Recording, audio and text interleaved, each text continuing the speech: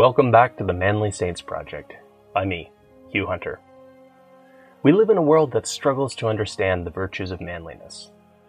Our culture doesn't provide young men, or any men for that matter, with a lot of positive male role models. When I became a Catholic, I wanted to show how the saints could be manly role models for us. My weekly exploration of manly saints became the Manly Saints Project. If you enjoy my work, please consider signing up and supporting me on Substack, or click the links in the show notes to buy me a beer. Now, let's meet this week's Manly Saint.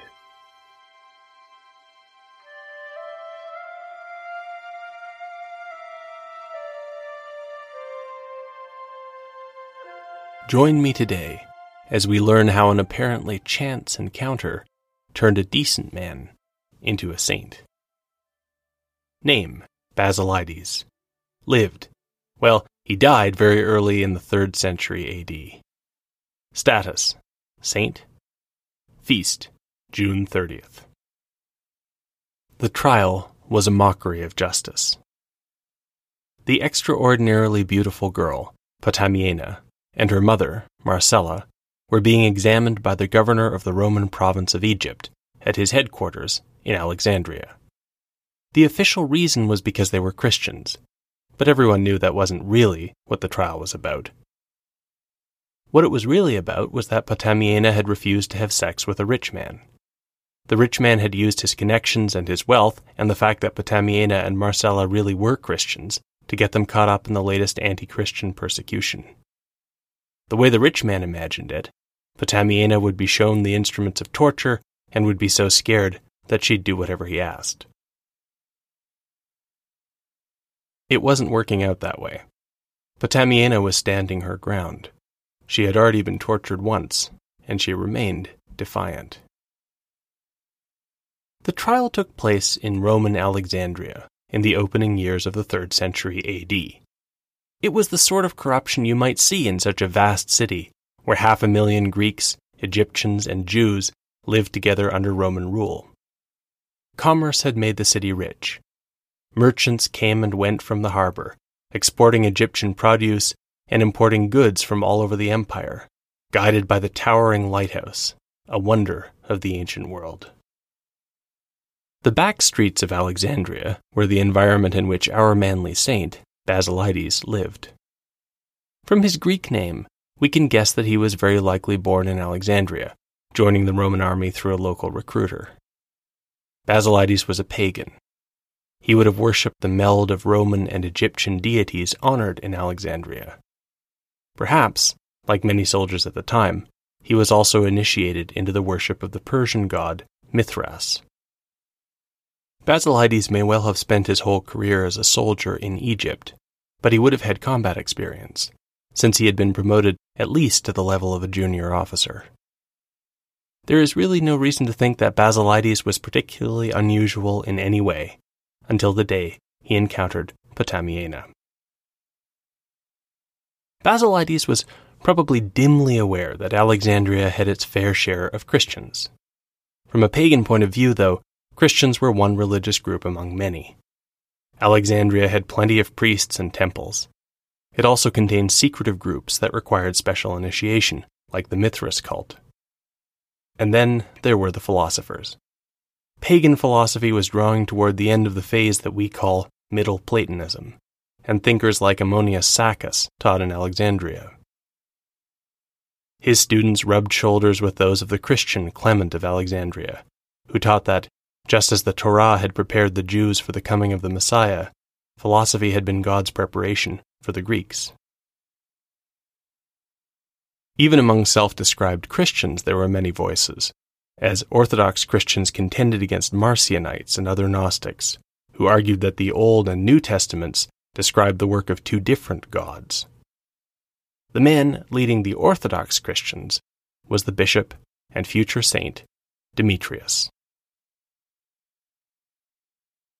Demetrius had spent almost 50 years as an illiterate farmer, living a life of quiet holiness.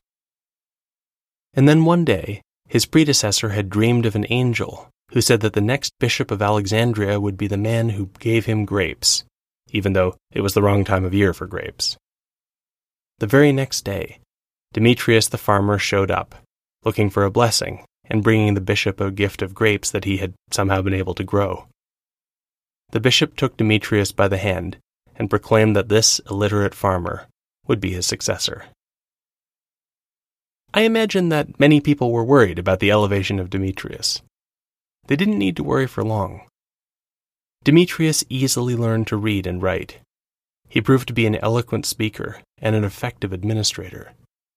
Under his influence, the church in Alexandria grew, even under persecution. Almost everything went well. But perhaps every saint needs a thorn in his flesh to keep him humble. Bishop Demetrius's thorn had a name: Origen. The last character in the story of how Basilides became a saint is the philosopher and theologian Origen. Origen was a truly extraordinary thinker, a genius who simultaneously impressed, baffled, and worried Bishop Demetrius and thinking Christians for the next 1800 years. Origen is a church father, but he is not a saint. He taught speculatively about areas in which there was not a developed theology, and his speculations were bold, some would say too bold. Because of his murky legacy, most of the 320 books he wrote, yes, you heard that number correctly, were not preserved. But it seems to me that Benedict XVI was right when he said of Origen that he was, quote, not only a brilliant theologian, but also an exemplary witness of the doctrine he passed on, unquote. No one ever denied that Origen was brilliant. It's the only way to explain his rise to prominence in Alexandria. Origen's father was a Roman citizen who married a non-citizen, meaning that Origen did not inherit citizenship. His father had a collection of books, and young Origen read them eagerly, learning the literature and style of the Greek Renaissance we call the Second Sophistic. Soon Origen wanted real conversation, and he was soaking up teachings from the pagan, Gnostic, and Christian thinkers in Alexandria. He sounded like a young philosopher, and tried to dress like one too. Nowadays, smart people are supposed to look messy, like Einstein, or casual cool, like Steve Jobs. At the time, the stereotype of a philosopher was someone who lived with few possessions, barefoot with just a cloak. So that is what Origen did. It helped that his family didn't have a lot of money. Then, in 202 AD, the Roman Emperor Septimus Severus made a decision that brought together all the strands of our story. He decided to crack down on Christians throughout the empire. Now, this was a minor persecution compared to what was coming in the next few centuries. Septimus Severus only targeted Roman citizens. If non-citizens wanted to be Christians, he didn't care. Messengers brought the emperor's order to the far corners of the empire, and in Alexandria, they were enthusiastically enforced. Origen came from a family of Christians. Since he and his mother were not citizens, they were safe, but Origen's father was not safe, and he was taken away and executed. Origen was almost 17. The martyrdom of his father changed the young man in a profound way. He got serious. For the rest of his life, he would yearn to follow his father as a martyr, although he would not be successful in this. It wasn't for lack of trying. When everyone else was afraid to be seen with the arrested Christians, Origen went into the prisons to speak with them, console them, and encourage them as they faced the martyrdom he so desired. He thought he would be swept up in the persecution and martyred too. But what happened instead is that Origen revealed his remarkable gifts as a teacher. When he was just 18 years old, Bishop Demetrius had no choice but to make him an official teacher in the Christian school of Alexandria. The small income he got also allowed Origen, who now had to support his mother, to devote himself to helping the church in Alexandria full-time. You can probably imagine how this story was going to play out. The fearless and brilliant young Origen was going to come into conflict with the cautious administrator Demetrius. Over the years, the two of them would clash again and again, culminating in Origen's exile from Alexandria. After Origen died, Christian thinkers would take sides over his writings. Those who did not like Origen would translate them in ways to make them seem outrageous, while those who did would translate them to edit out awkward parts of Origen's legacy. As scholar Joseph Trigg points out, the pro- and anti-Origen camps that formed soon after his death have basically never changed. But that was all in the future. In our story, Origen is still an earnest young man, building his reputation, and the future conflicts are like a line of dark clouds far away on the horizon. Maybe in happier times, Potamiena and her mother Marcella had even studied at the Christian school where Origen taught. Now, Potamiena had been caught up in this show trial because she refused to have sex with a rich man. When the governor threatened her with torture, it didn't dent her resolve. After the first round of torture, Potamiena was still defiant. Palladius, writing several centuries after the fact, says that Potamiena was a slave and the rich man who bribed the governor to torture her was her master. If that's true, it adds an extra layer of contemptibility to the rich man's actions, since, as the master, he'd already have plenty of ways to compel Potamiena to do whatever he wanted. Our earlier sources don't say that Potamiena was a slave. If she was a free woman, or even from a good family, it would help to explain why the accusation that she and her mother were Christians, and what happened next, caused such a scandal in the city. The governor had been thinking about what to do with Potamiena. When torture didn't work, he decided to try a different route. He told her that if she did not do as she was told, he would force her to become a prostitute. Potamiena realized she had one last card to play.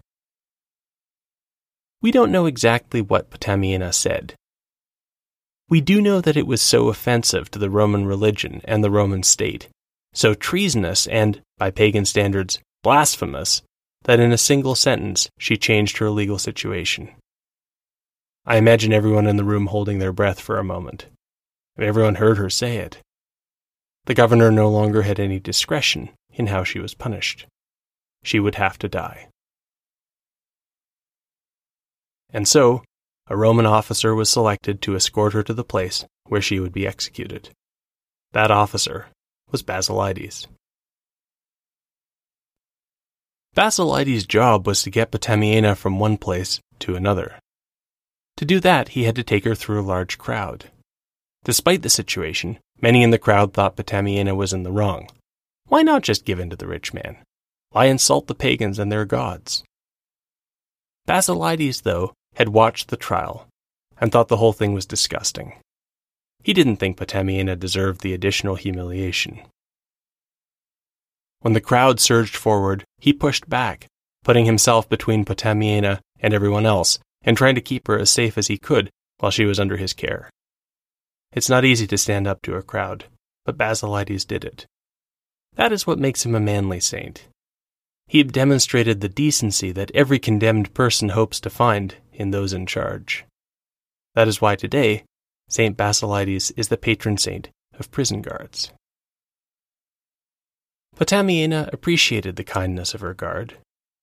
But when they arrived at the place where Potamiena was to be executed, it was Basilides who got a surprise. Even though she was going to die, Potamiena encouraged Basilides not to be afraid. She told him to cheer up, because where she was going, she would ask the Lord to remember Basilides' kindness. And then, with courage which impressed all of Alexandria, she went to her death. Several days later, Basilides and his men were to perform a routine task which required them to pay allegiance to the gods, perhaps to the statue of the emperor. Basilides told his fellow soldiers that he couldn't do it. He was a Christian. At first they all had a good laugh. Things turned serious when they realized that Basilides wasn't joking. The Roman emperors depended on the military to stay in power. For this reason, they were very careful about punishing soldiers. But Basilides was like a policeman who stands in the middle of the police station and announces that he has joined the mafia. His fellow soldiers had no choice but to arrest him. The judge had no choice but to condemn him to die. Before his death, Basilides was held in the prison where all the Christians were kept. It was there that the Christians of Alexandria came to him. They offered Basilides baptism, which he gladly accepted. They were also curious about what had happened. One minute he was guarding Potamiena, and the next he was professing to be a Christian himself. Why? Basilides told the story. The incident with Potamiena had worried him, of course, but he had gotten on with his work. That night, when he slept, he had a dream. He saw Potamiena, but not the way he remembered her. Now she was glorious, and she came to him and said that her prayers had been successful, and she had something for him. It was a crown, which she put on his head. He woke up from this strange dream and tried to put it out of his mind, but the next night he dreamed the same dream, and then the night after that. By then, Basilides had realized that the crown he was being offered was that of a martyr. That was why, even though he knew he was condemning himself to die, Basilides had proclaimed that he was a Christian. Now that he was in prison, Basilides may well have been having second thoughts when Origen arrived to speak with him. We don't know what they said to each other, but we have two clues. The first clue is that, years later, the martyr Basilides would be listed as one of the students of Origen.